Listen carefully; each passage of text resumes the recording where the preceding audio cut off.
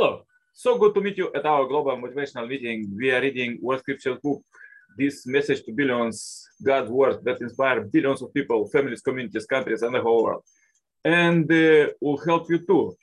Just read them and think about daily that God would give you tips for happy life and prosperity in the future.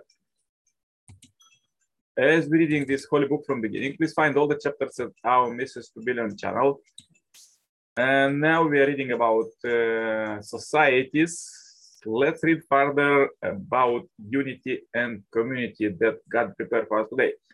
Each religion has a vision of unity for its own believers. Today, we cherish a greater vision of the unity of the whole human race, encompassing people of every race, religion, and nationality. Nevertheless, the principles for forming community remain the same. Scriptures provides guidance because every religion began as a movement of unity, bringing together disparate groups of joined together in a new society around the universal teaching. Father Moon teaches that this unity has to penetrate every family, for the family is the basis for all greater levels of social unity. Several passages use the metaphor of the human body, whose various organs perform their functions in a coordinated way to depict the varieties of social roles that should mutually support each other in a harmonious community. The body depends on the proper functions of all its parts, from the lowest to the highest. Likewise, in the true community, everyone has a place of honor.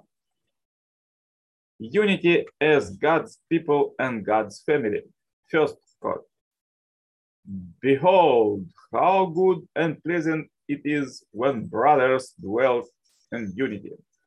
Another quote, the believers indeed they are brothers, so set the things right between you two brothers and fear God happily, so you will find mercy. Another quote, and the Lord called the people Zion because they were of one heart and one mind and dwelt in righteousness, and there was no poor among them. Another quote, let there arise out of you one community, inviting to all that is good, enjoying what is right and forbidding what is wrong.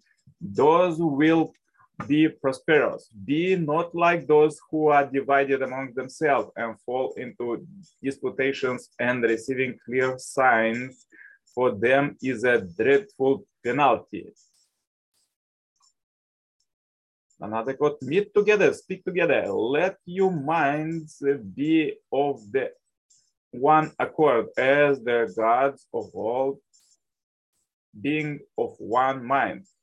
Accept their share of the sacrifice. May you counsel the common, you assembly common the mind and the thought of this united. A common purpose do I lay before you, and worship with you common oblation. Let your aims be common, and your hearts be one accord, and all of you be of one mind, so you may live well together. Further, let's read quotes from Second Coming Messiah, Father Samuel Moon. God's greatest desire is that all humankind, all five colors, would wish to unite and live together with God eternally. More than outward agreement, the important thing is to achieve inward unity of heart. To accomplish the gigantic task of unification, we need to find the gigantic power. This is no one other than the power of supreme love, love that does not become the circumstantial victim of society. Supreme love transcends every national, racial, and cultural barriers. Ordinary human love is limited. Down through history, it has shown itself unable to overcome these barriers. Therefore, we must center on the love and heart of God. People from the East and West rejoice to meet here today because around that axis, the heart of God is linking us together as one. In the future, 4 families will live together sharing the same house. I would like to build that condominium where a Korean family, a Japanese family, American family, and a German family would live together in the same apartment, sharing one living room and one dining room. They would become as one family. This oneness is the way to build the kingdom of heaven. Imagine 2 enemy families who have cursed each other throughout their lives, people who would never dream to live together. What will happen if this family join together by wedding their children in a holy marriage blessing? A son from one family and a daughter from the other family becomes husband and wives, love each other and build a happy home. Would the parents in each family curse their own children when their son loves this beautiful daughter of a hated enemy, and she, as their daughter-in-law, give birth to heaven's grandchildren as pure and clear as crystal? The grandparents would smile with pleasure. In time, the 2 lineages that were once socked with enmity will be transformed. What method other than cross-cultural marriage will empower whites and blacks, Jews and Muslims, Orientals and Westerns, and people of all races to live as one human family? The ideal family is the model of living together in peace. The ideal family is the nest where we live and learn to become one.